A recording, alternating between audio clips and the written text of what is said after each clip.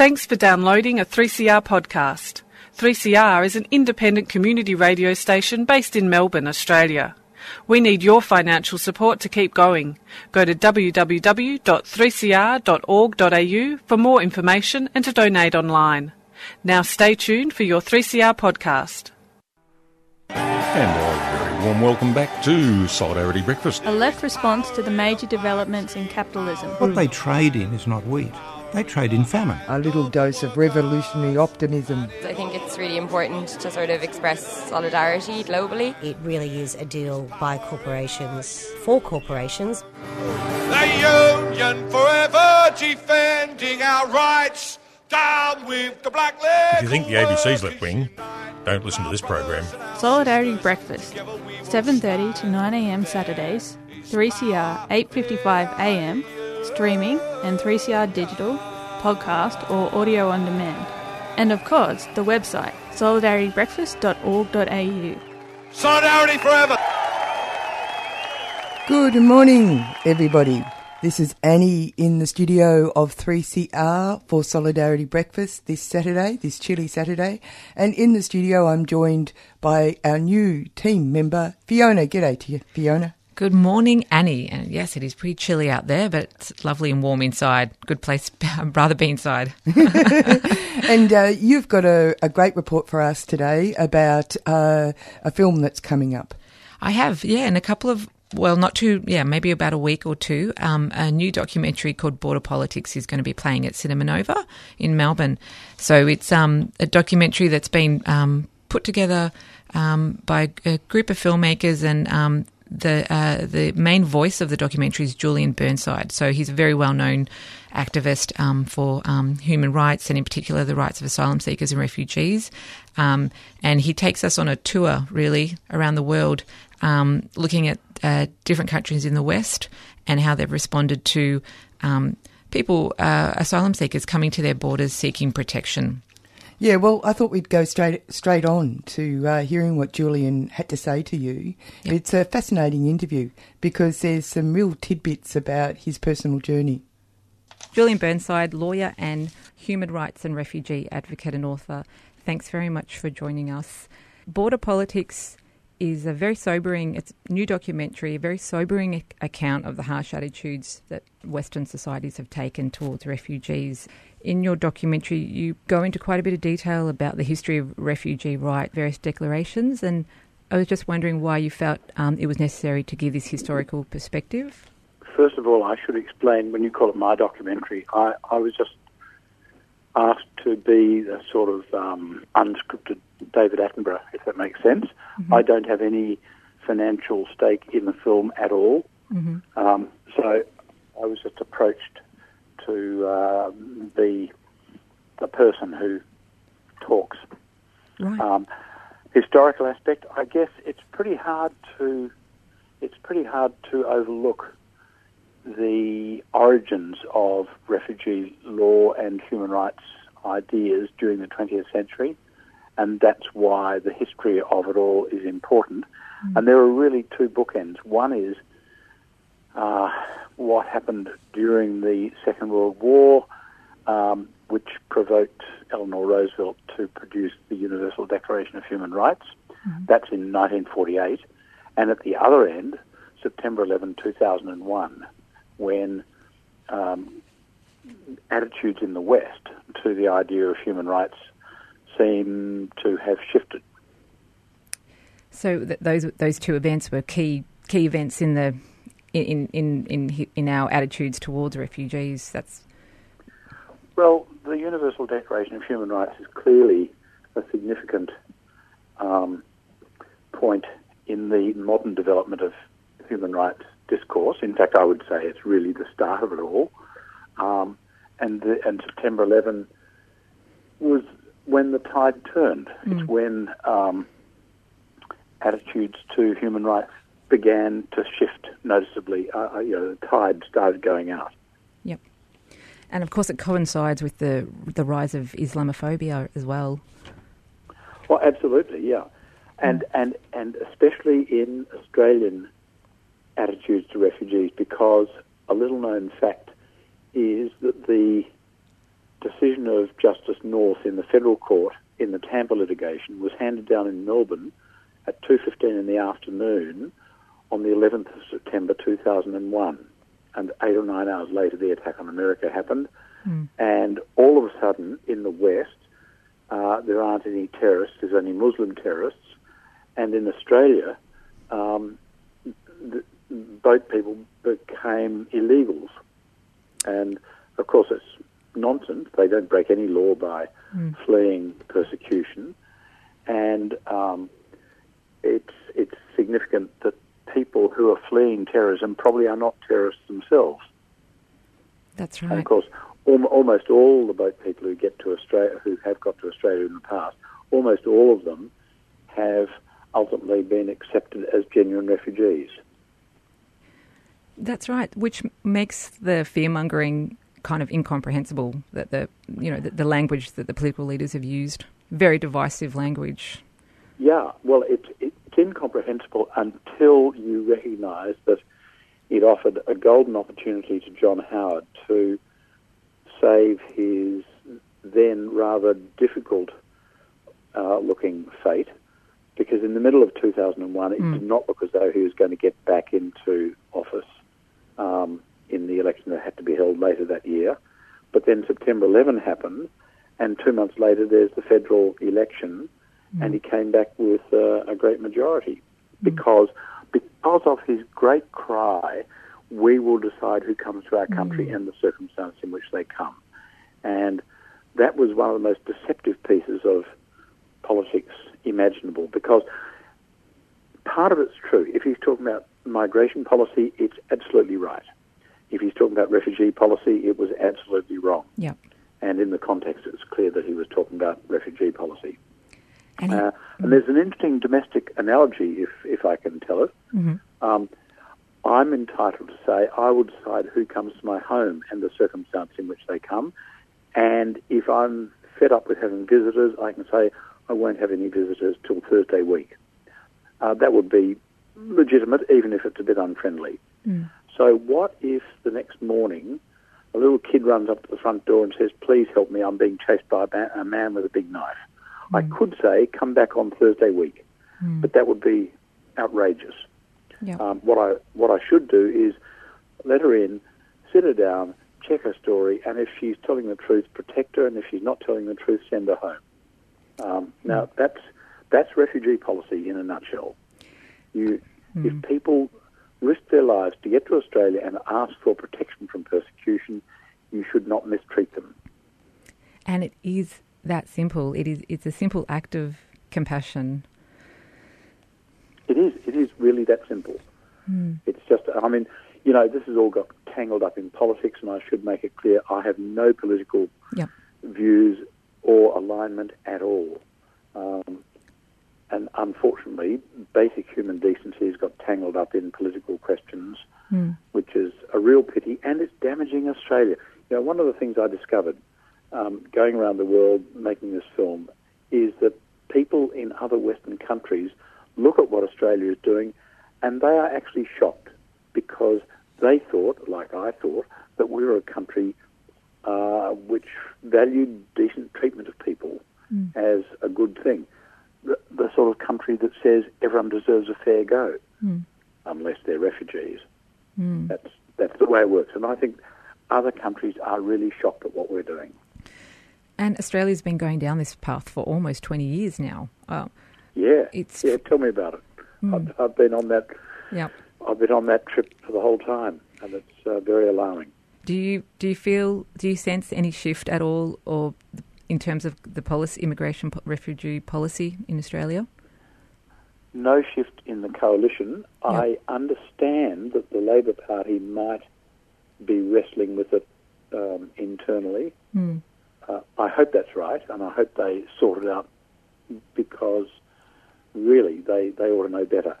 It's conspicuous that the coalition started calling boat people illegals, which is false. And the Labor Party have never called them illegals, but on the other hand, they've never contradicted it either. And I think that's important, because if they were going to do what oppositions ought to do, which is to oppose the government, they should have stood up at the earliest opportunity and said, calling them illegal is a lie. They're misleading you.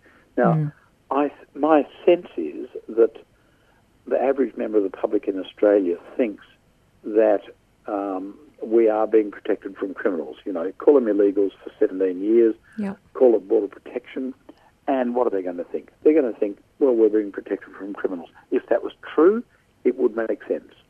You might say, well, it's being a little bit harsh, but it still makes sense. The idea makes sense. But when you discover that we are mistreating innocent human beings and we're doing it deliberately, that looks very different. Yep. You know, the government tells us that there's only 36 children who are refugees on Nauru. Not true. There's more than 150 children, refugee children, being held on Nauru in miserable circumstances. At this present, because of us. At this moment in time. Right now, 2018. And how were you able to find out that information? Because I have contacts amongst people who work in the refugee sector on Nauru. So, in fact, I had a conversation with one just today, someone who has worked on Manus and on Nauru and who knows what the facts are. The government is blatantly lying to the public. Oh, yes. Our government, I mean, and let me make it very clear, the main liars are Peter Dutton and Scott Morrison and Malcolm Turnbull. And they have misled this country for years, and it's disgraceful. It is. Yeah. And it is shaming us overseas. And not only the fact that our politicians are dishonest, politicians on both sides say, well, we have to do this as a deterrent because we're very worried about people drowning on their way to Australia. And that's fair enough. I mean, you know, every death at sea is tragic. But I don't believe them when they say that they're worried about people drowning. I just do not believe them. I think they're lying to us in that. And that's a terrible lie to tell. But the reason I think they're lying is this. The coalition make it virtually impossible for us to know the fate of people who don't get to Australia, the boats that are turned back.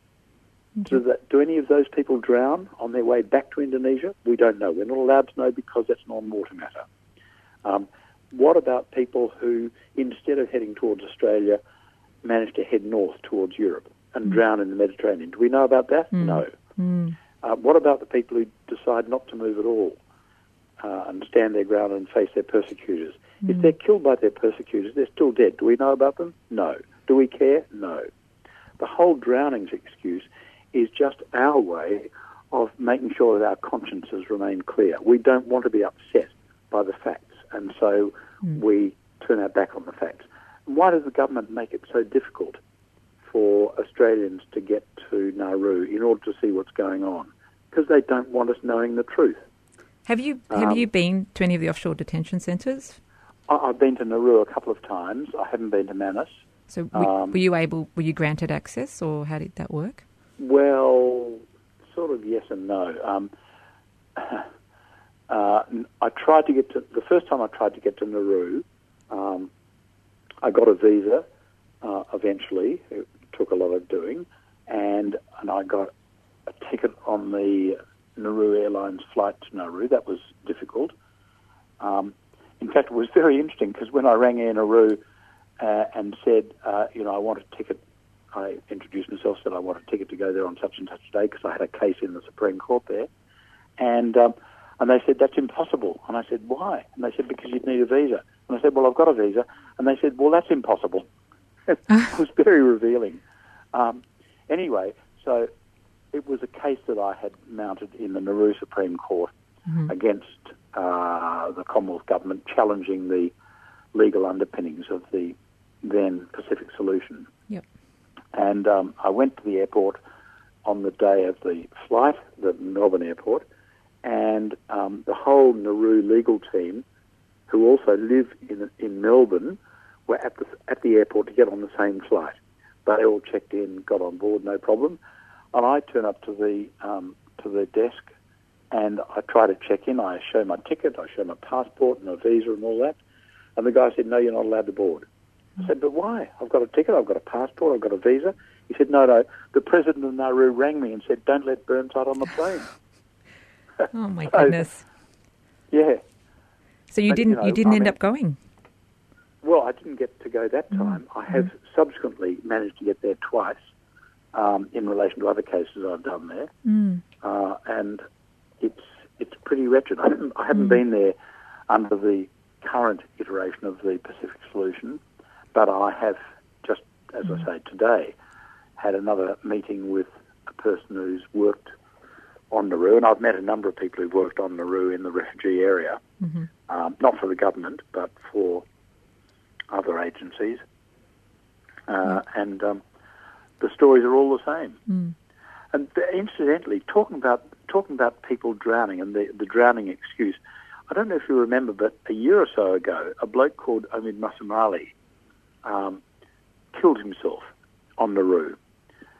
He and his family had been accepted by the Nauruan processing people as genuine refugees, but he was told, look, you're not allowed to go to Australia and we can't resettle you anywhere else, so you're going to have to stay in the community here. The community in Nauru resent refugees to an extent that's almost unthinkable.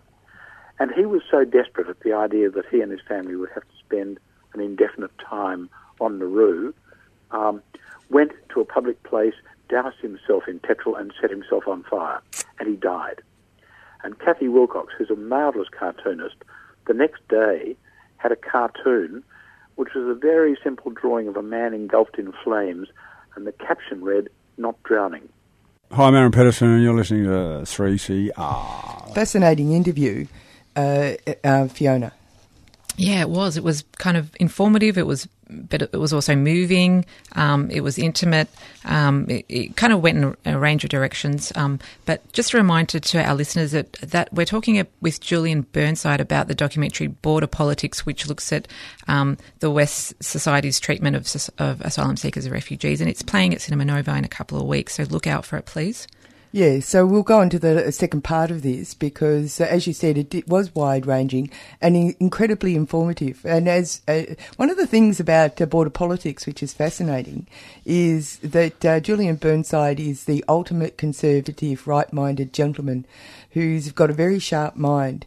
And he takes you on this journey of surprise and bewilderment at how our systems are letting the most vulnerable down.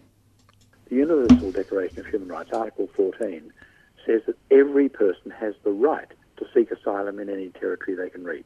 Yeah. And the interesting thing about that, the Universal Declaration of Human Rights was Eleanor Roosevelt's great project after the end of the Second World War, and Australia, despite its then very small size, I mean, we had a population of, 3 million?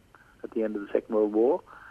Despite our very small size, Australia contributed very significantly to the creation of the Universal Declaration, and it was an Australian, Doc Evatt, who presided over the General Assembly of the United Nations on the 10th of December 1948 when the Universal Declaration was accepted by virtually every country in the world. 10th of December 1948 was a really, really important day because Australia sort of put up its hand to say, these are the values that we support. And now we betray those values. Very interesting thing. At the time when Tony Abbott was Prime Minister of Australia, UNHCR Special Rapporteur on Torture delivered a report in relation to 5 refugees held by us on Manus. Their cases had been referred to him. And he said that in those 5 cases that he had considered, Australia was in breach of its obligations under the Convention Against Torture. And Tony Abbott's response publicly was, Australians are sick and tired of being elected to by the United Nations. Yeah, I recall that. It's hard to think of any greater fall from the position we occupied in late 1948 when the Universal Declaration of Human Rights was accepted. It's an absolute black stain on the nation's history, without a doubt. It is. It really is. Yeah. I mean, to be candid, it's...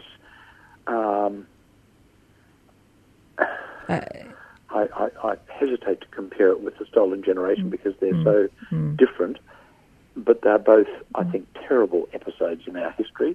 Yep. And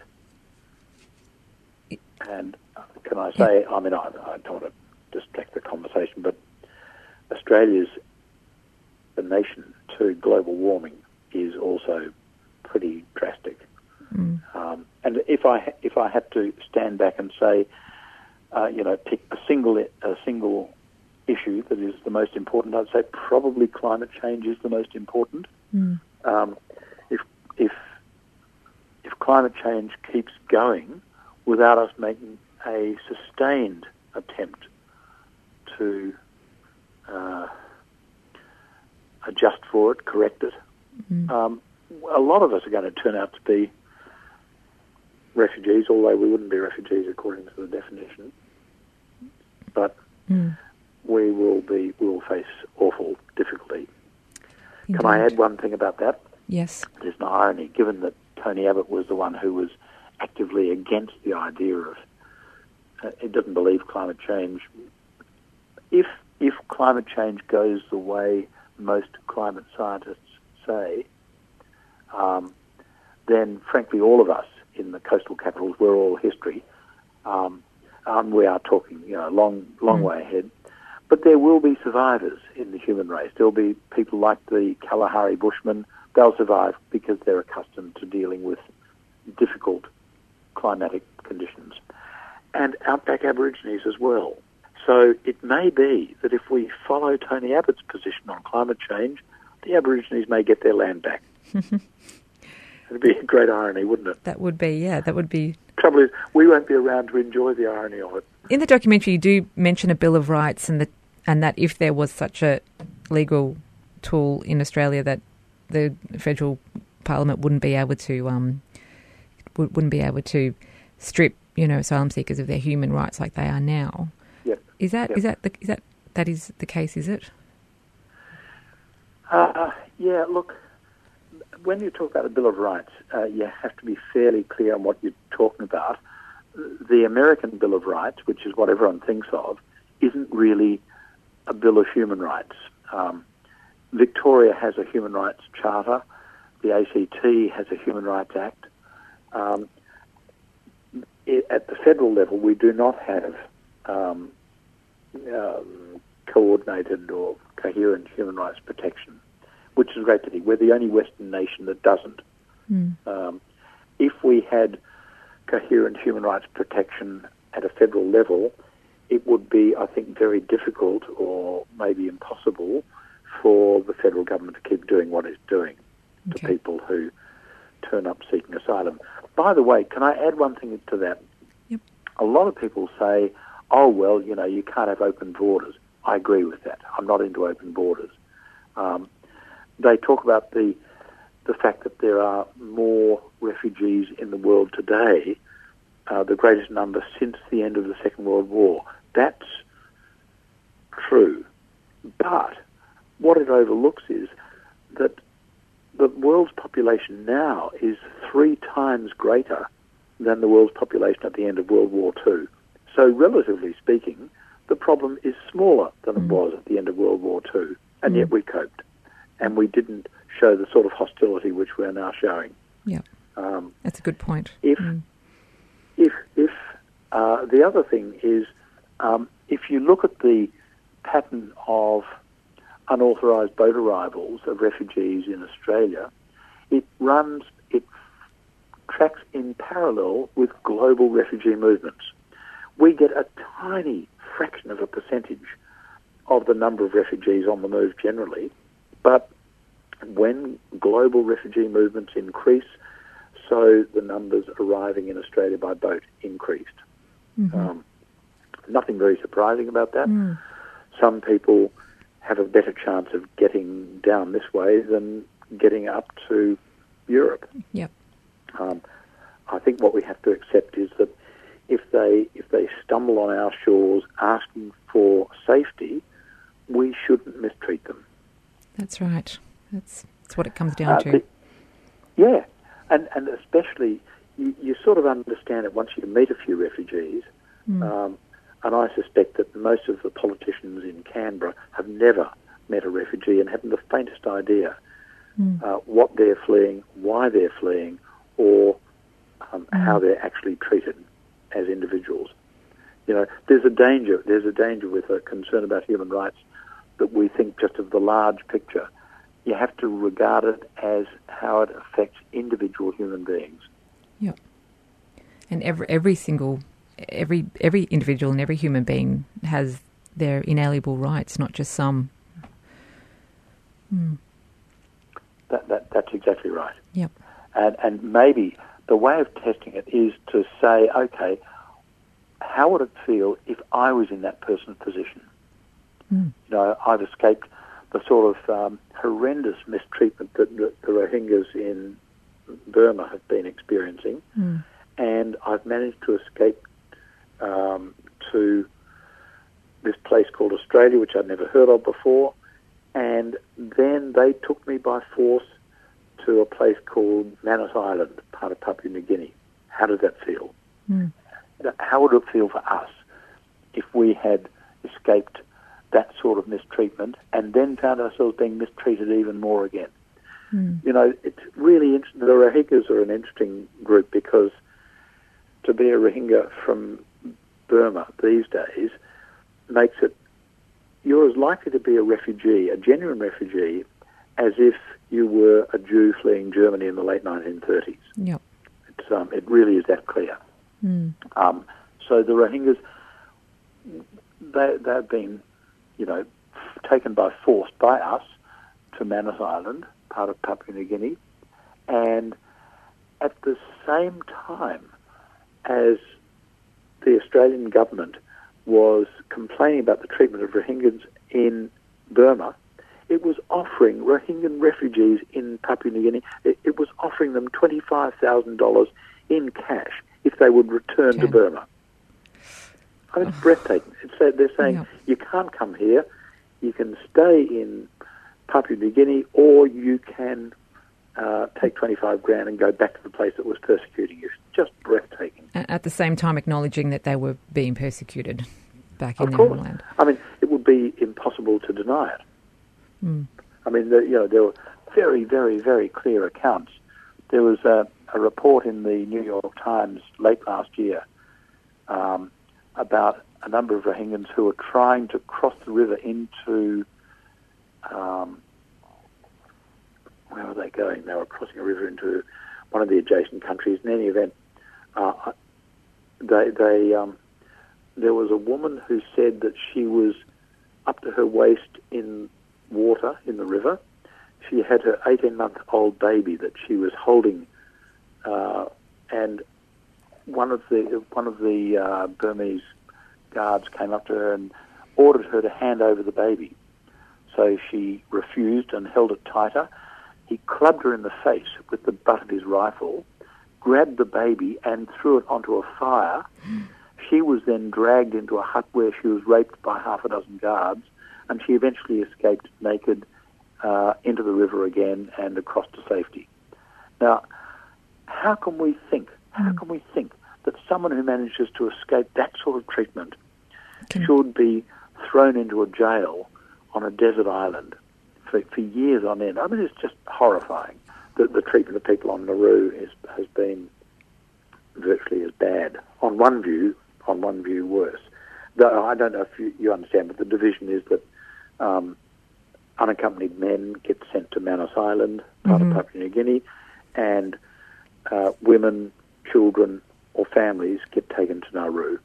Okay. Incidentally, little interesting fact that appeals to me for some reason is that Nauru is very small. It's got a population of 9,500 people, and it is 2 square kilometres smaller than Tullamarine Airport. Well, I thought we'd just finish by just mentioning to listeners, people in the audience, that they must write to their MP and and ask them very frank questions about whether they think boat people are illegal, and get a response from their local MP. That's a strategy that I know you've put forward. I think it's, in fact, on my website, I think I've got about a dozen very simple questions that people can ask their MPs. And when you say write to them, I think it's important that it should be an actual letter and not an email. Mm. So, a letter, preferably handwritten as long as it's legible, and really, really simple and short. So along the lines of, Dear X, I'm a voter in your electorate. Do you think boat people are quote unquote illegal? If yes, what offence do they commit? Yours faithfully. Mm. Now, I know that people are doing that at the moment, and typically they get evasive or non-responsive answers or responses to their letter. And in that case, I would say, okay, write another letter saying, Dear X, I'm still a voter in your electorate. Thank you for your reply. It didn't answer my questions. Here they are again. 1, 2, yours faithfully. Mm. The point is that a simple letter like that gives them nowhere to hide. Yep. And a lot of MPs simply do not know what it is. I mean, I was amazed. I went on Q&A while George Brandis was Attorney General. I wanted to ask him a question about whether, as Attorney General, he thought it was a good idea for his government to be calling boat people illegals when they don't commit an offence. So I thought I should set that up by asking him whether he thinks that they commit an offence. And he astounded me by saying yes. And I then said, well, what offence do they commit? And he blustered and said, well, I can't be expected to know all of that. And so that's where it rested. Mm. But the fact is, they do not commit any offence by coming to Australia the way they do. Without an invitation, without a visa, they don't commit any offence.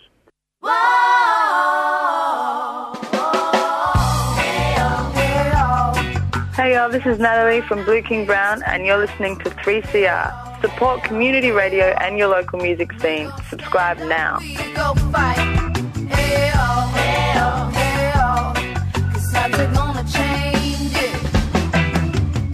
You're on Solidarity Breakfast with Annie and Fiona, and we've got on the line Jill Trilby-Cock. I hope I've said that right, Jill. That's a long name.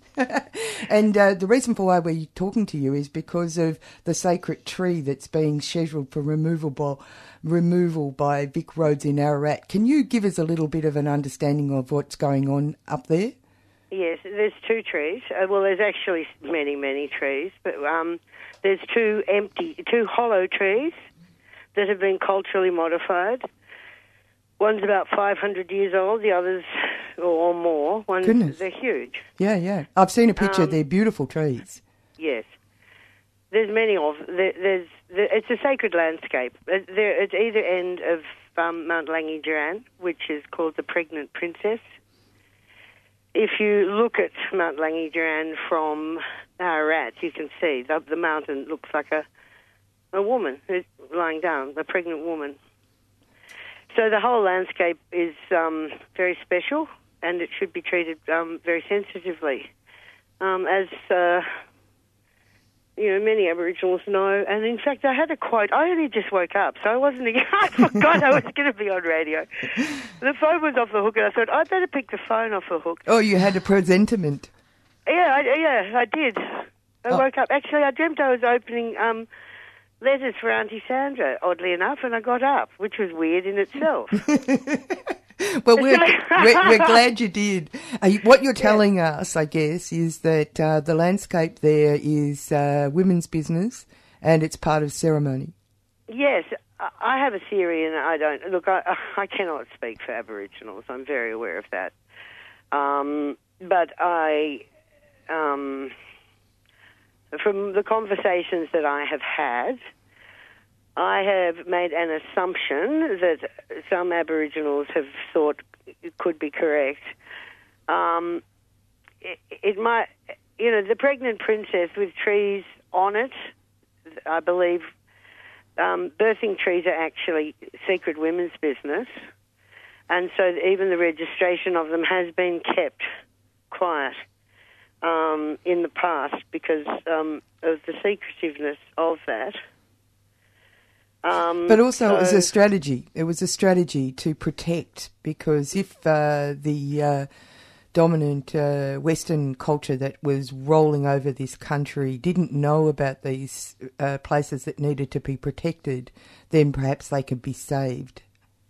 Right, yeah. Well, that seems like a good strategy, and I imagine that pregnant women probably did come to the pregnant princess to give birth. I know if I was a pregnant woman in those days, I probably would have too. And anyway, look, I've spoken with enough people to believe myself that they could be birthing trees, although the oral history has been lost, so that is a hard thing for me as a white woman to discuss. But I am the mother of an Aboriginal child, so who is Djab Jurong and Gunditj Murra and Mirring and blah blah blah. All the peoples. Now, you were the person who was given the job to actually make approaches to Aboriginal Victoria around this issue. Well, I found the tree. This is the oddest thing. I didn't find it. I found it with someone. I was speaking to Carmel Tannhauser, who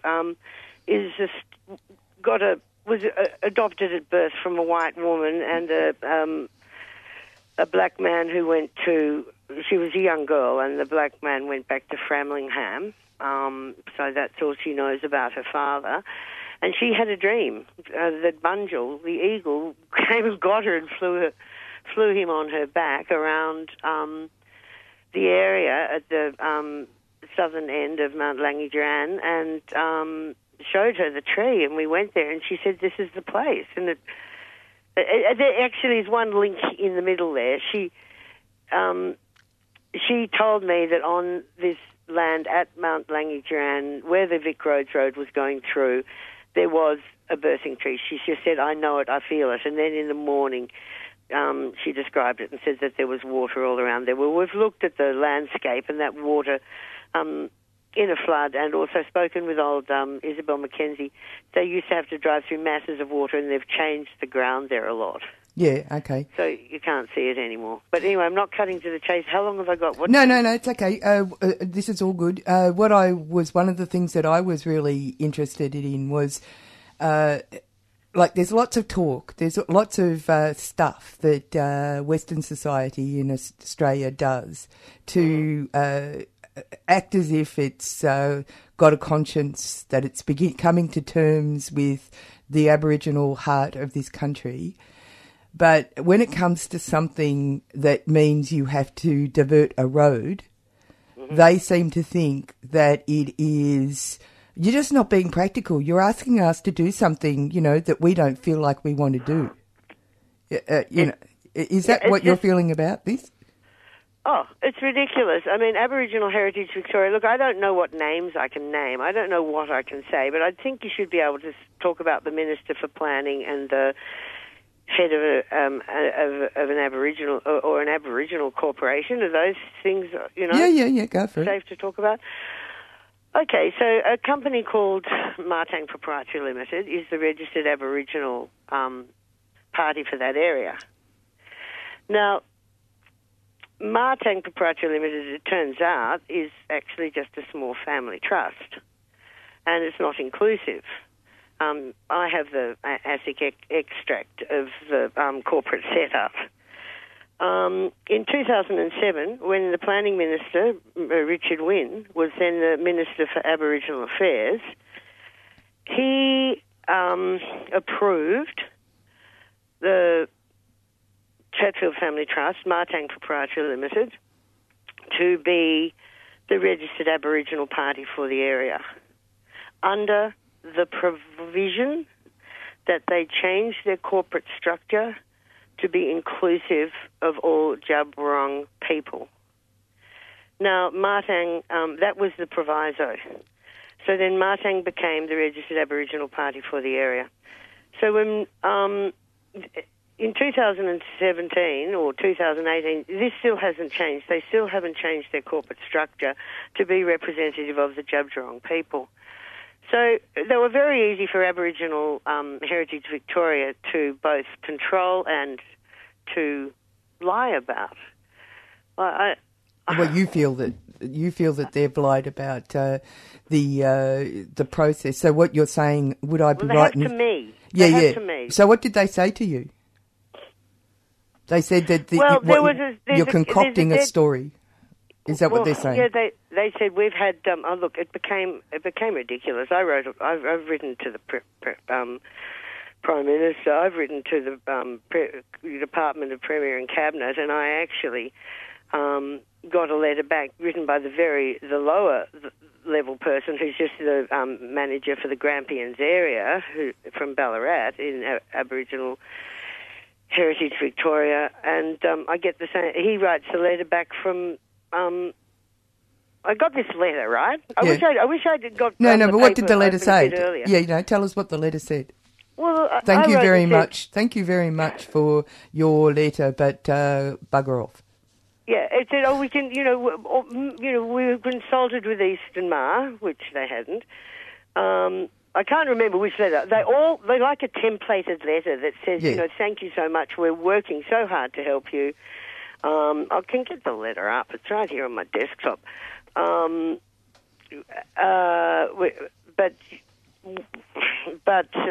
these are not of Aboriginal significance. Yeah, they're not. It's not of Aboriginal significance. Now, I know that people came up here yesterday to outside Richard Wynn's office to actually bring the message home to the city.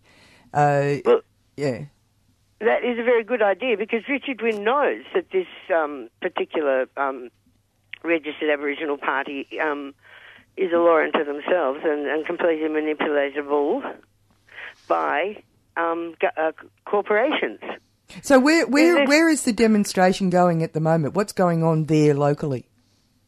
Well, yesterday I was up at the Southern Tree, and the Vic Roads guy came along and they took their machinery off the property. He came along and he said, look, we're getting a new, what's the word? Where you analyse... a new... CHIMP. We're getting a new cultural heritage management plan done by Eastern Mar. And so until that cultural heritage management plan has been done, we're taking our machines, this is Vic Roads, and we're off to stall. So they've actually pulled their machines out with police escort, which you need for the size of the machines, and they're going off somewhere else. So we're safe for a week, I think. And I think there's also some court thing that's been adjourned, the Vic Roads told me, and I believe my name is on that document. Along with, I know, well, the lawyer said, can I put your name on here? And I was in a hurry, and I said, just... Well, if it will stop this, then yes. Yeah. Oh, yeah. Thanks for getting up and talking to us about this, Jill, and congratulations on the work that you've been doing. And I must say, I knew nothing about this until the work of your local people have brought it to our attention. And it's a real on the grounds, coming to terms with the Aboriginal heart of this country. Well, look, I feel so. It's absolutely colonisation.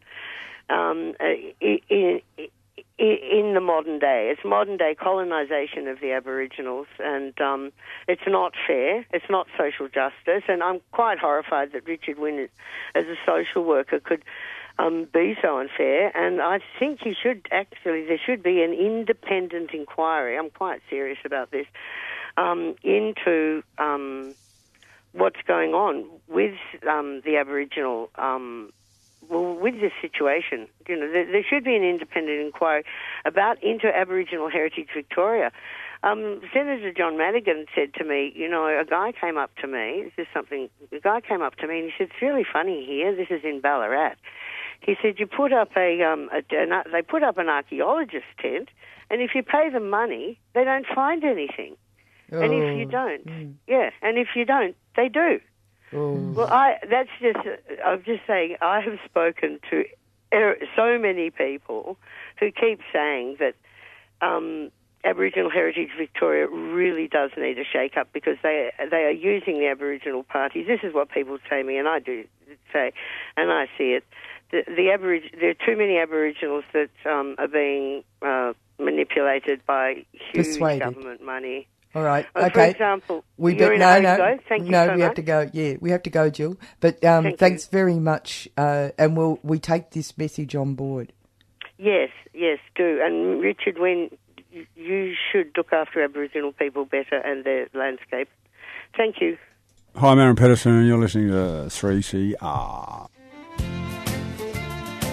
Faithful gardeners, it's time to turn on and tune in to our annual Radiothon on Sunday the 24th of June from 7:30 to 10am and help keep your favourite gardening show growing.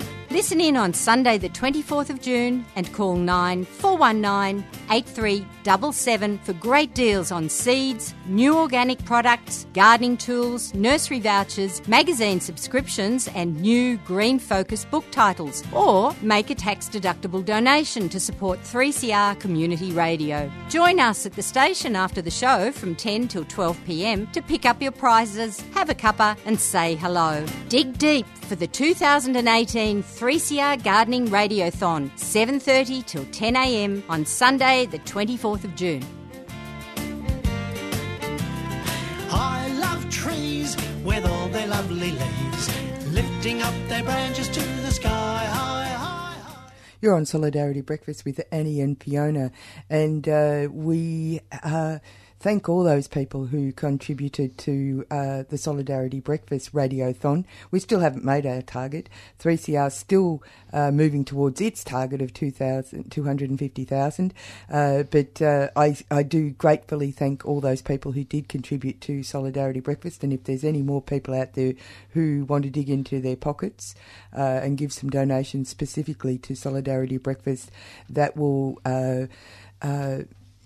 well, you know, when you do a program, you wonder if you're interesting enough, really. But anyway, moving right along, on Saturday I went to the Green Left comedy debate, and of course everybody in Melbourne will be aware of the disgraceful and dreadful, awful death of Eurydice Nixon the week before, and her funeral was on... Friday on Thursday actually, and condolences to her father and brother. But I thought I'd bring to you the tribute that her fellow comedians gave on the night of the comedy debate. There's a slight change to the agenda, the usual agenda for the Green Left Weekly Comedy Debate. We want to take a few minutes to remember and pay our respects to young comedian Eurydice Dixon. We'll just take a few minutes to do that. We'll then, after this portion of the agenda, invite people to take a 5-minute break, and then we'll be coming back to start the debate. Eurydice's life was taken last week. She was taken from her family, her friends, her community and her audience. Eurydice and her family were part of this community, are part of this community. Many comrades here tonight know the Dixons, know Eurydice. We're devastated for them. In respect and recognition of Eurydice and of her family of lefty feminist ratbag comedians, many of whom are here tonight, we've invited 2 fellow comedians of Eurydice's to say something about her. Sharon Andrews in words and Pradeepa Timmerman in song. Please welcome Sharon and Pradeepa.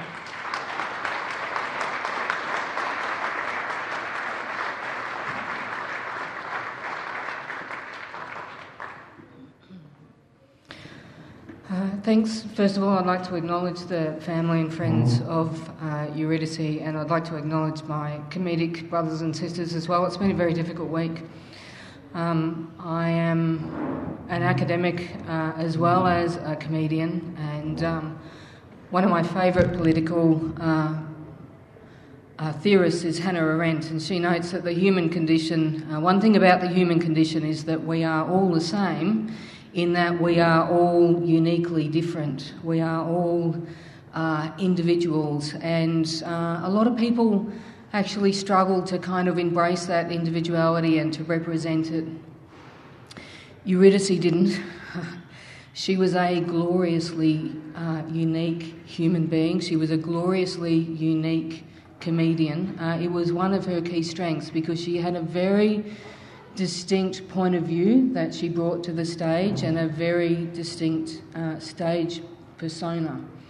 And Eurydice as a comedian was one of the funniest people that you would have ever had the privilege to listen to, because she was incredibly smart and she was an incredibly fierce feminist. And the thing about Eurydice, when I used to sit and watch her, and I used to love listening to her, because I never knew where she was going to come in, and I never knew where she was going. And I really had to think about every bit of material that she did on stage. And there's not a lot of comedians that are like that. A lot of comedians, when you've got a weird-ass comedic brain, you can kind of pick where they're going, you know. But Eurydice wasn't like that. She was extraordinary. She was extraordinarily smart, funny, fierce and brave. And I'd ask you in the coming weeks and months, when we hear these stories, there will be stories coming up in the news, I would ask that you remember and say to yourself, she was fierce, she was funny, she was smart, and she was brave.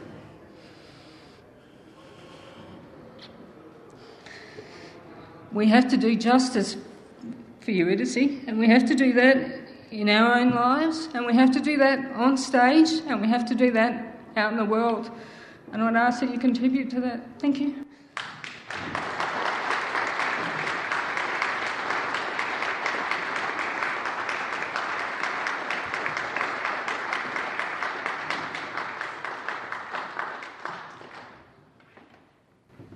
My name's Pradeepa.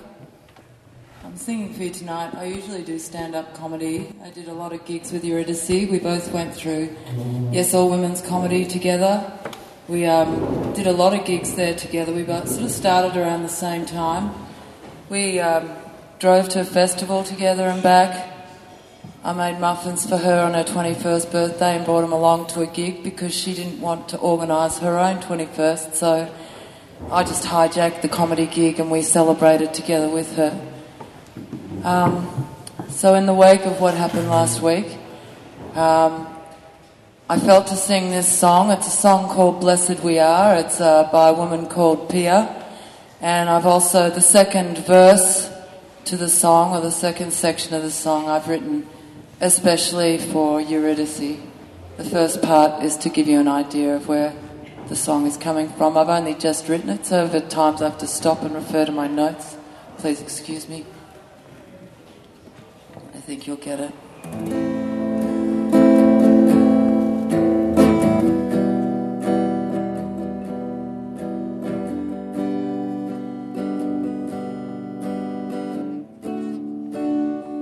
Blessed we are to walk on this ground with the rhythm of saints, to carry the sound. We hold a prayer for the earth, for the ones yet to come. May we walk in beauty and remember our song. Remember why you came here. Remember our life is sacred. Remember why we came here. Remember our life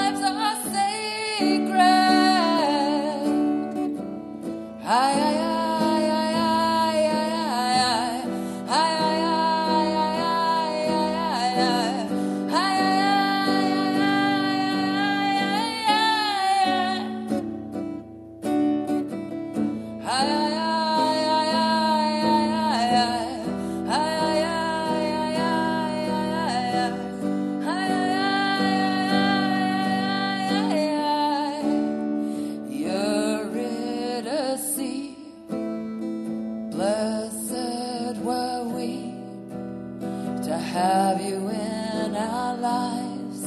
You gave us your comedy.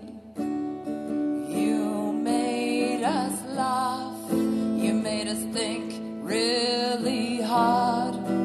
Some people didn't get you because you were way too smart. You gave the feminists a serve. You were brilliant with no shame. Just a minute. Let me tell you, this is in reference to a comedy piece she did, not making fun of her, so I'm just going to start this bit again. You gave the feminists a serve. You were brilliant with no shame. And because you had a lisp, couldn't pronounce your own name, we remember why you came here. We remember your life was sacred. Remember that we love you. Remember we'll never forget you.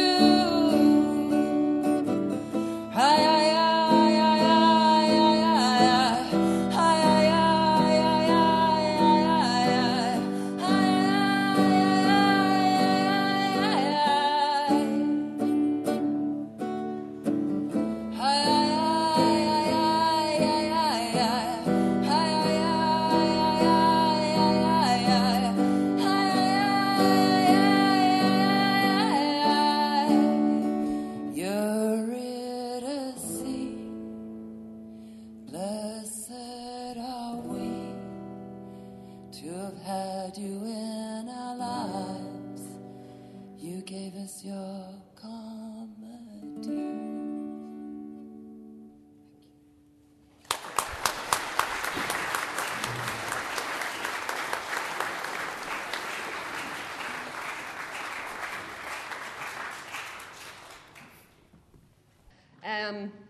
And actually there's a... Kirsty Mack had appeared on the program as one of the debaters tonight. Kirsty, like a lot of people close to Eurydice, is finding it hard to get the words out. And Duff has kindly agreed to step in for Kirsty, so we thank him. Two more things to say. There is a GoFundMe online for the family of Eurydice. Urge you to have a look at that. If you look up Eurydice Dixon on the GoFundMe, that donation site is available. Also, as you probably know, and we'll get this around, on Monday, this coming Monday, from 5:30 to 7:30, there's a vigil for Eurydice on Pitch 2 at Princes Park in Carlton North. I'm sure it's going to be huge, and I'd urge everybody to come along. And finally, we decided we wouldn't have a moment's silence for Eurydice. It didn't seem appropriate. Instead, we might have 2 hours of comedy, and we would like to invite people to stand and raise their glasses to a funny, brave young woman.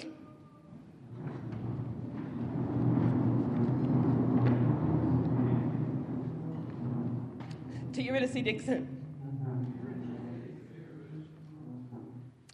A weak Solidarity Brekkie Team listener when the Caring Business Class Party voted to privatise the ABC, that home of out-of-control radicals like Amanda Millstone, causing several ministers of state to choke over their single malt scotches, get the cat back in the bag, denying there was any plan to flog Auntie off, pointing out that just because it was party policy didn't mean it was party policy.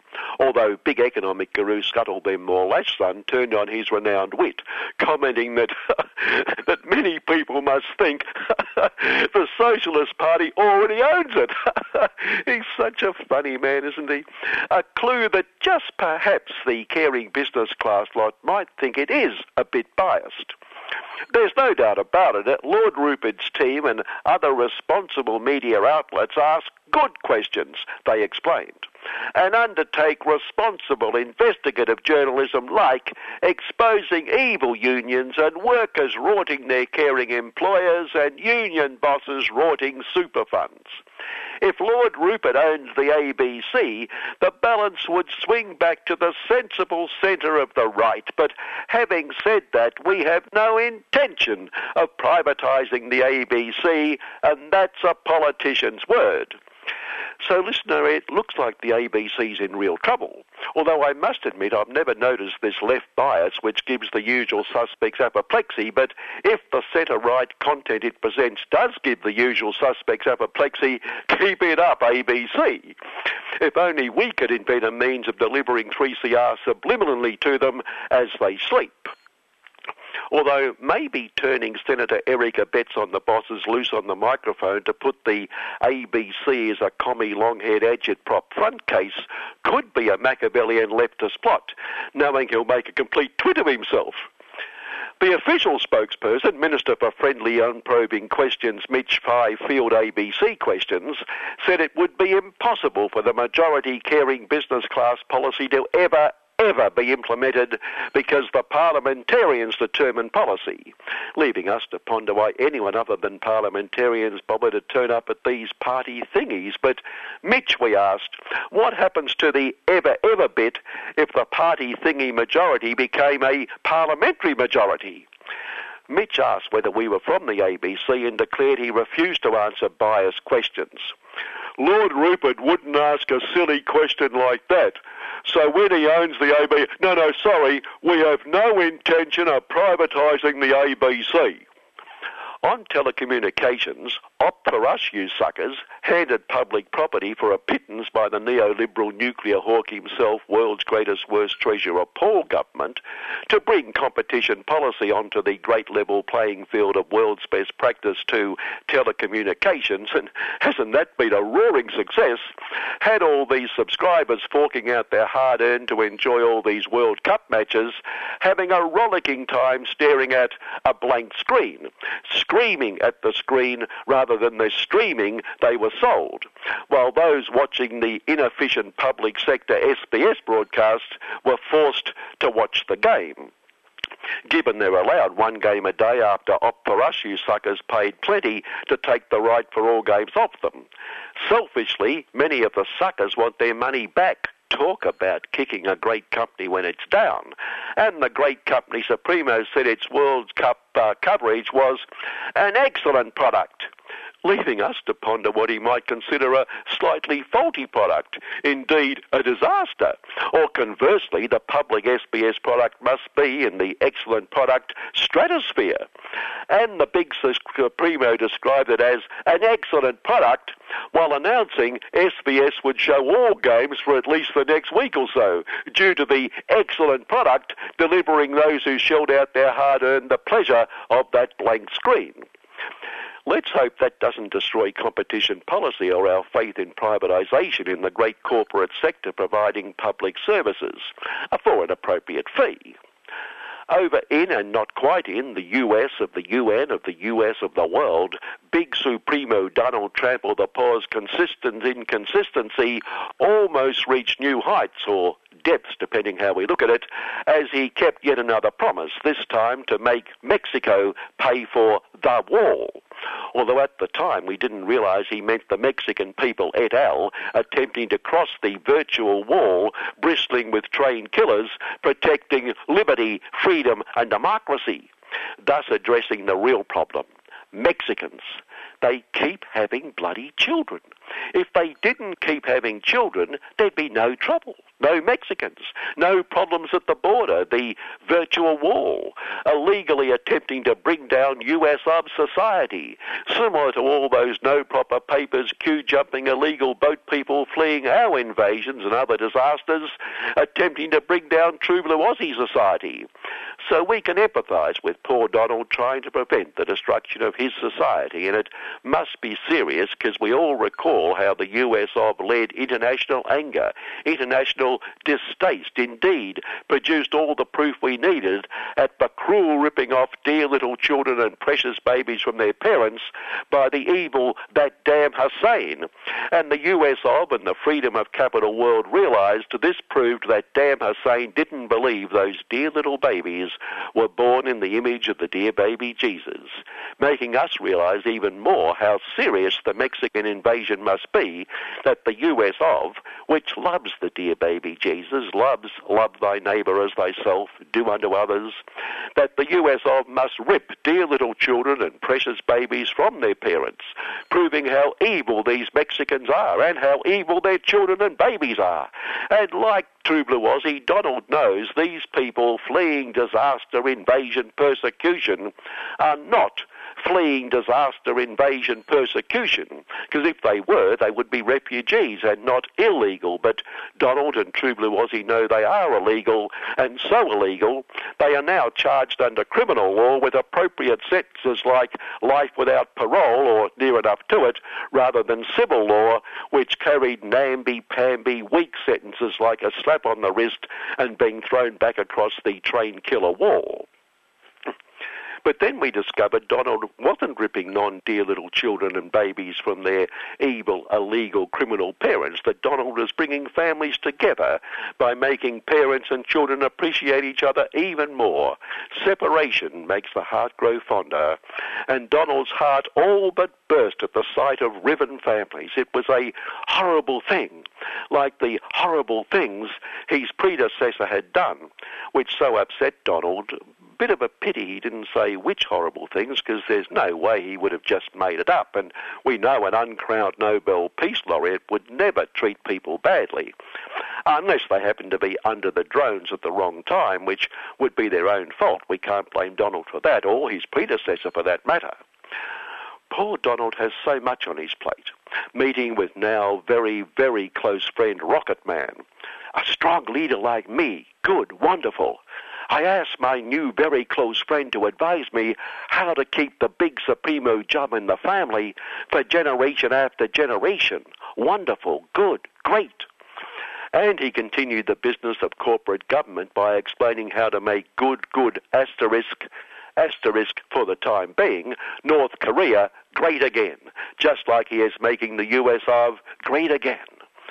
There's a whole country of prime real estate, condos, hotels, golf courses, the trample the poor condo, the trample the poor tower, the trample the poor golf resort. The prospects are endless for world peace. Great, great. The Commander-in-Chief then thanked evil China for its role in facilitating the new deep friendship. What better way of expressing my sincerity and heartfelt thanks to evil China than slapping lots more tariffs so they can't keep ripping us off? Bad, bad. Prompting evil China to slap more tariffs on great US of, particularly the bits of great again US of that vote for Donald, clearly as backward as, although given the choice, maybe not. Anyway, prompting Donald to warn evil China that if it retaliated, it would be bad, bad, as he also warned G6 of the G7 they would feel his full wrath if they dared retaliate to his attacks on them. And to make matters worse, they had been a bit critical of his environmental policies, and anyway, his policy is part of making the US of great again by eliminating poverty.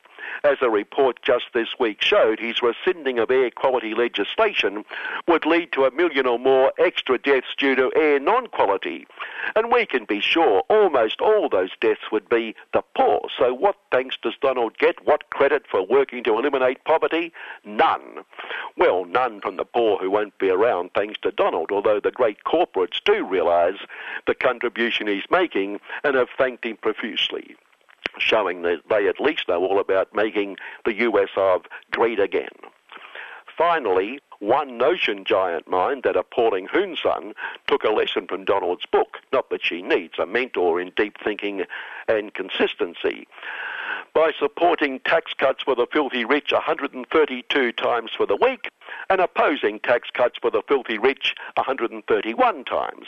And the government was fortunate she was in support mode when the vote was taken. Another minute and who knows?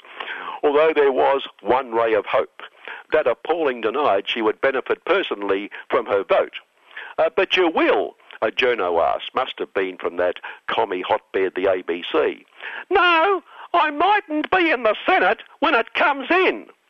Oh, let's hope for once she's spot on. Good morning. Also have to move to Humphrey because, Humphrey, I've read your account of the banks and it's so dense I really couldn't not hear what you have to say. So, oh, well, I hope it's not too dense for the audience over their breakfast, but we'll do what we can to make it clear as well as dense. Okay. Yeah, look, I mean, this started for me, well, many years ago. I did a long piece about the history of banking in Australia, going back to the Bank of New South Wales in 1817, and that's up on the website, and there's a link across to that on the stuff I've sent you. So anyone who wants to follow all the way through and all the stuff they've got up to and the power, yeah, I'll put it on the podcast page, yep. Okay? Okay. But with this Royal Commission, and let me say at the beginning, that's the last time I'm going to say the word royal. It's a bit of a Republican station on 3CR, so we're going to talk about the Malpractices Commission. And that is important because the title of the commission itself is, it's an investigation into only the malpractices, it says, of, and then it runs through banks and financial institutions and superannuation funds. Now, if you go back to the Commission of Inquiry in the 1930s, which Ben Chifley was on, which led him towards bank nationalisation, the terms of reference then were into the banking system. Now, there's a huge difference between malpractice of institutions and the entire financial system. And that's not what we're never going to get anywhere near that at the moment. Because what that would mean, let's give you, a couple of they're card-carrying capitalists, so yes, we won't. Well, yeah, we've got, what they were trying to do then was to look at what the financial system did towards the development of the entirety of the capitalist system. Because what they were concerned about, remember, this is the middle of the Depression, so they're concerned about, are the banks providing funds to create opportunities for employment? And Chifley's concern, and a number of other people's concern, was that no, they weren't. They weren't prepared to lend money to small manufacturing firms in Australia. And so the inquiry was looking into... So what you're saying is that there wasn't any returns. It wasn't a good... Capitalists can eat their money if they want. Yeah. Historically they'd been tied into the pastoral industry and into the mining industry, into the big end of town. They were not concerned to develop the kinds of things that were going to provide employment for urban members of the working class. And so that was the circumstances under which that was taking place. So that was one of the things that struck me. And the other was that for a while, the entire focus was on the shock horrors. And they were, and they still are. A number of people, even I have been a bit surprised at some of the things they got up to. You think, my God, truly. But that's not what it's about. And all of the things that are wrong with the system would be wrong if they hadn't gone around stealing pennies off the eyes of dead men or evicting blind old age pensioners. They're the awful things that that have really come out about it. Well, they're the headline stories, and of course that's what headline stories are all about. It's about emotion. As they say in accidents, that if there's a lot of blood, then it's going to make a headline. Well, it plays. But what we have to do is to look at how the system functions. And it can function without those kind of extreme events. And we have to examine what it is that the financial system is doing within the wider part of the global capitalist system. You mean quiet thievery? Sorry, the quiet thievery. Yes. Well, we have to look at why it is that a regime of credit is absolutely essential to the functioning of a capitalist system. And there are people around the left, I know, who think, we could do away with money and you could still have capitalism, and wouldn't that be better? Or you could do away with the banks, or it's all the fault of the banks. Well, the banks do pretty terrible things. But to understand how they function and why they function the way they do, we have to look at the entire functioning of the complete capitalist system. So that's what I set out to do. Now, as you say, there's an enormous amount that you have to do as a consequence of this. And two of the big things, half a big thing to start with. There's all of those other financial institutions, those terrible lying ratings agencies that were exposed during the collapse in 2008, 2009. They were just truly taking funds from the big institutions to tell lies about how effective they were. Then there's the accounting firms and the lawyers like Freehills and these other lot. That's all part of the system. And they, in turn, are linked into the foreign exchange market. The banks are necessarily linked into the whole of the stock and share market and the bond market. You can't look at how this has gone wrong from the capitalist point of view, even if you are only looking at the malpractices of a tiny fraction of all the financial institutions. So that's one of the things that I really wanted to stress. But we can't look at it again unless we look at another big change that happened. And no one's going to ask this question. There's no pressure coming from the ALP. There never has been in this whole debacle where they've been going around pressing to have a commission of inquiry. But again, leaving out the big change that happened with financial deregulation. And the single biggest bit of that, which needs to be investigated because of its consequences for everything else, was the floating of the Australian dollar in December 1983. So much of what has happened since was possible only because of that. And unless you investigate the consequences of floating the Australian currency, and that means in turn going back and looking at what was happening both in the Australian economic system and in the global economic system, not just the financial system, but the entire global economy, what was happening that was making it essential that the old fixed-rate exchange system, which we'd operated on, really for over 100 years, why could that no longer work? And if you don't understand that, big change... Well, what did happen? Well, one of the things that happened was that let me give you a pretty good example from the Australian point of view. The development of the world car. Finance has to follow the real economy.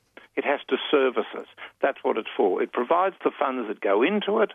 It organises the flow of funds once the big new industries are beginning to operate. And out of the changes that we're having around the automobile industry, and this is just one example of what was happening, and to go into, we can't go into all of this detail, but the big oil price increase from 73, 74, plus Japanese competition with smaller cars, meant that GM and Ford, the big American makers, were having to shift away from the great 8-cylinder cars towards retooling for the 4 and the 6-cylinder cars. And this meant that they were going to have to spend a lot of money around the world on putting in new car plants. And they came up with this notion, which we now refer to as the world car. And in Australia's case, it meant that instead of making the entire car in Australia, as we had been doing since the late 1940s, what would happen is that General Motors would put an engine plant into the Philippines, and we would get export credits if we exported things from Australia into the world car, and they would import, in exchange for these things, into Australia, 200,000 car engines out of the Philippines. So what you're saying is that there was a fragmentation of the physical world, which then fed into huge corporations that were overarching the world. Yeah, and they needed to be able to move the funds around. Yeah. And that they couldn't operate on these old fixed rates exchanges and things. Now, of course, at the same time, the financial system had been in turmoil as well. And the whole of the Bretton Woods system had collapsed by 1971.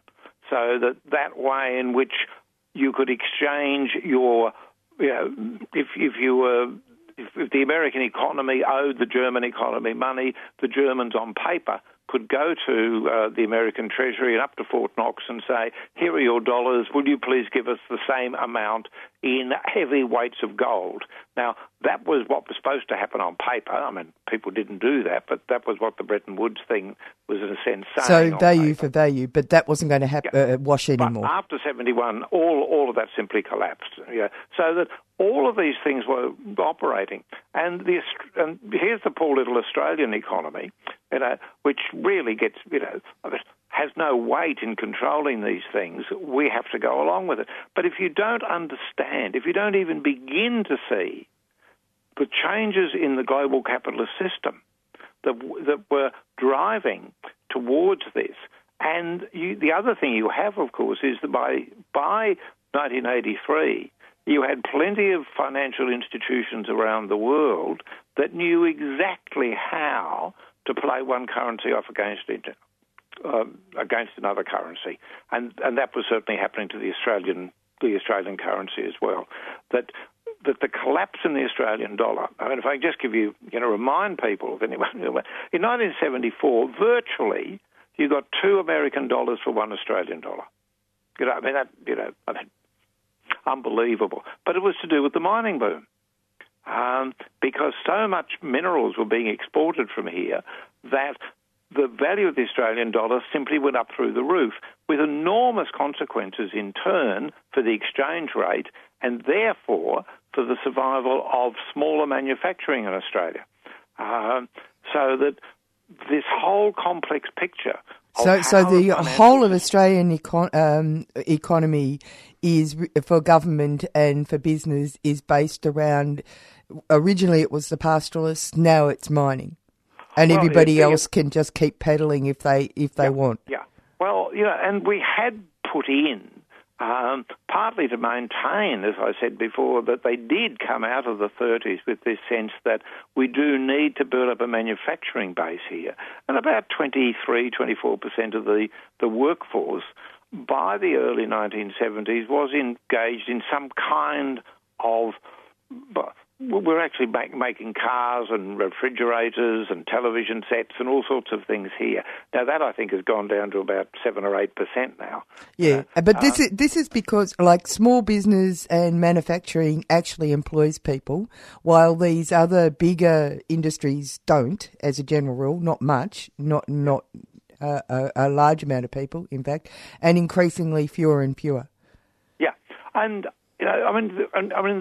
these are really global forces which change over reasonably short periods of time, and to understand the basis as to how it is that the Australian financial system, the regimes of credit in Australia, actually operate today, unless you put your head into the space that says, how did this come to be? How is it that we lost control of this? Because in deregulating the value of the Australian currency officially, so it was then officially supposed to float. What this led to, if I could just leap ahead 10 years, well, not 10 years, even only 7 years, to the recession we had to have. the reason that we were in such a dire the Australian government, amongst others, and the population as well, was in such a terrible state out of this, was that there was the Reserve Bank, who was supposed to be in charge of these things, going around saying, we are using every arm of policy in order to control the collapse in the economy. Well, they were. The problem was that the Hawke-Keating lot had left them with only one arm. And the only arm of policy they had left was to push up the rate of interest. So up it went to 18, 19, 20%. You know, the people in small business were simply... Well, I mean, my favourite example of this is that Wheel and the Wrecker was wrecked by these 20% interest rates. Yeah, not surprising. Tell us about the Macquarie Bank, because they're a special case, aren't they? Well, they begin in 1985. They come into existence because there's a group of these smarties who see, we can make money out of this. There's all this free movement of money around the world now. We can set up a bank to do exactly this, which is what they do in 1985. They are the product of this global change. You know, I mean, it's expressed here in a number of decisions by Howard and then deepened and driven forward by the Hawke-Keating lot.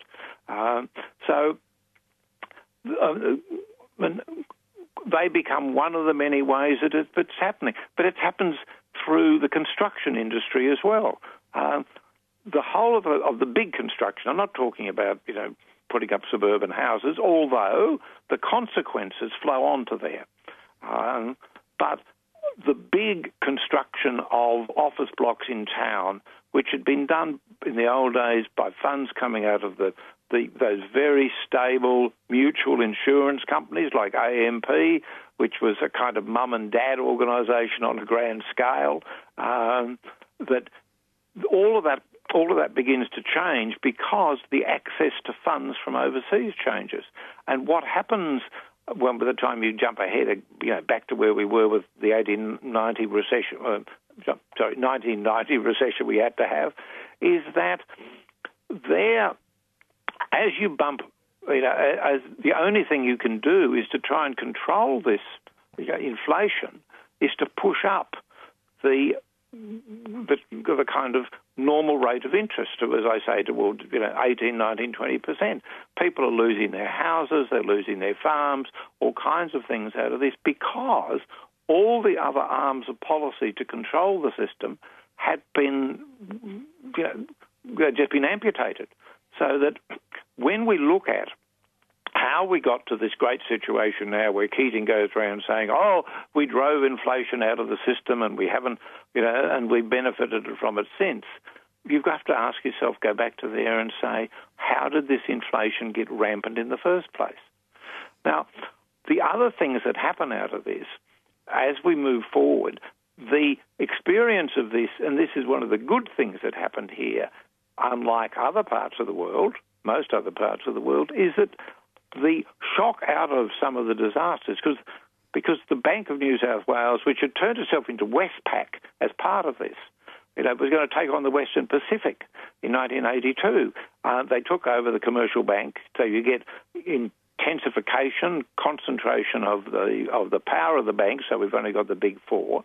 And out of this, you get the situation in which you get Westpac engaging in all kinds of wild activities, thinking it's going to take on the world, and it almost goes bankrupt in 1992. The whole of the board, by the end of the year, virtually has to resign, so that you've got this enormous threat to the entire financial system. And out of this, they did learn a lesson, so that the deregulation of what they allowed the banks to do here was never as loose as it was in the United States and in the United Kingdom. So when the crash came in 2008, the Australian banks, they were still being guaranteed by the Australian government, but they didn't have to be bailed out. Are you saying, am I right in this picture, that you've got a whole lot of private individuals and private people running the banks that are so important to the economy that if they go completely rogue, we're all stuffed? Well, that's exactly what happened in September 2008. We're coming up to the 10th anniversary. Yeah, right. That unless...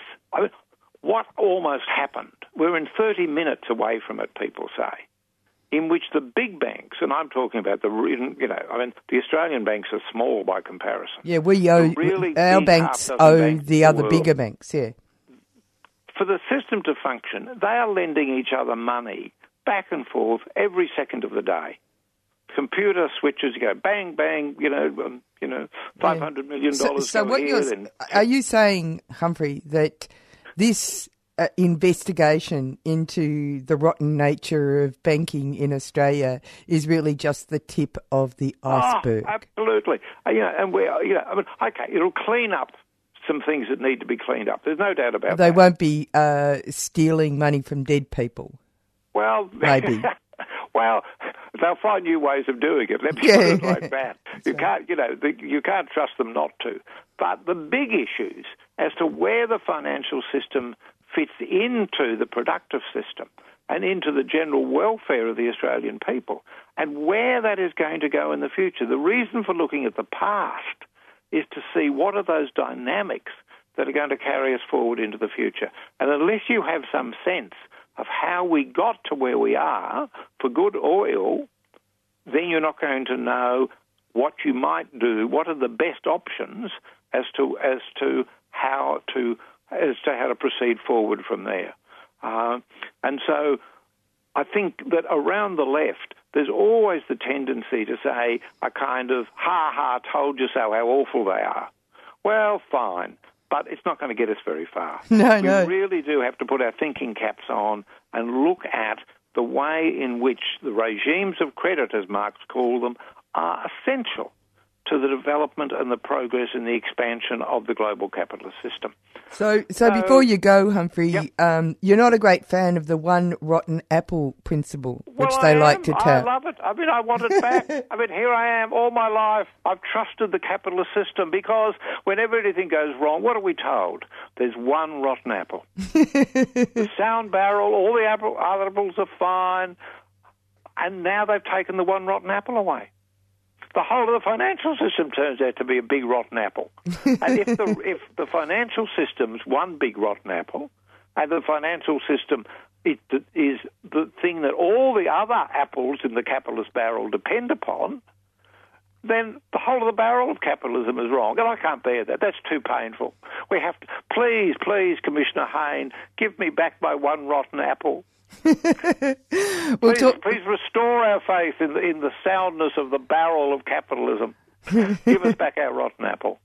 We'll talk to you again in a couple of weeks' time. Thank you very much, Humphrey. Let me say one quick thing. Yeah? On Sunday, tomorrow, the Bank for International Settlement puts out its annual report.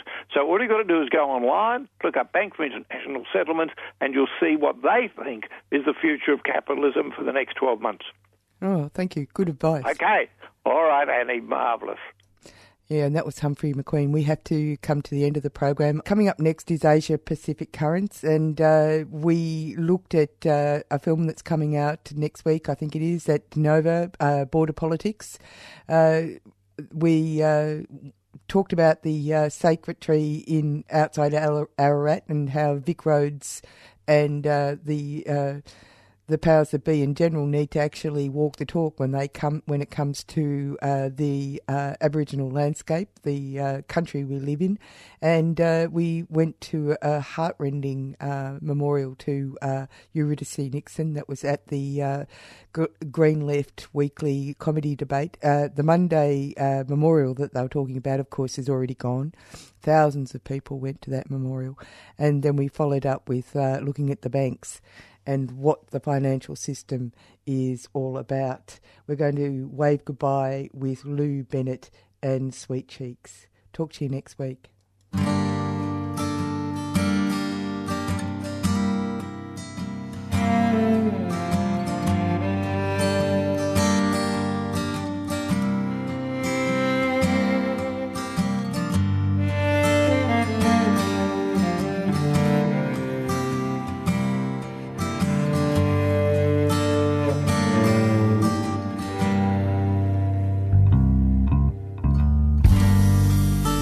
Wave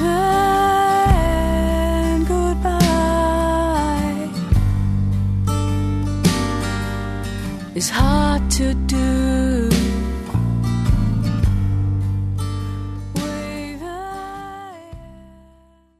You've been listening to a 3CR podcast produced in the studios of independent community radio station 3CR in Melbourne, Australia. For more information, go to allthews.3cr.org.au.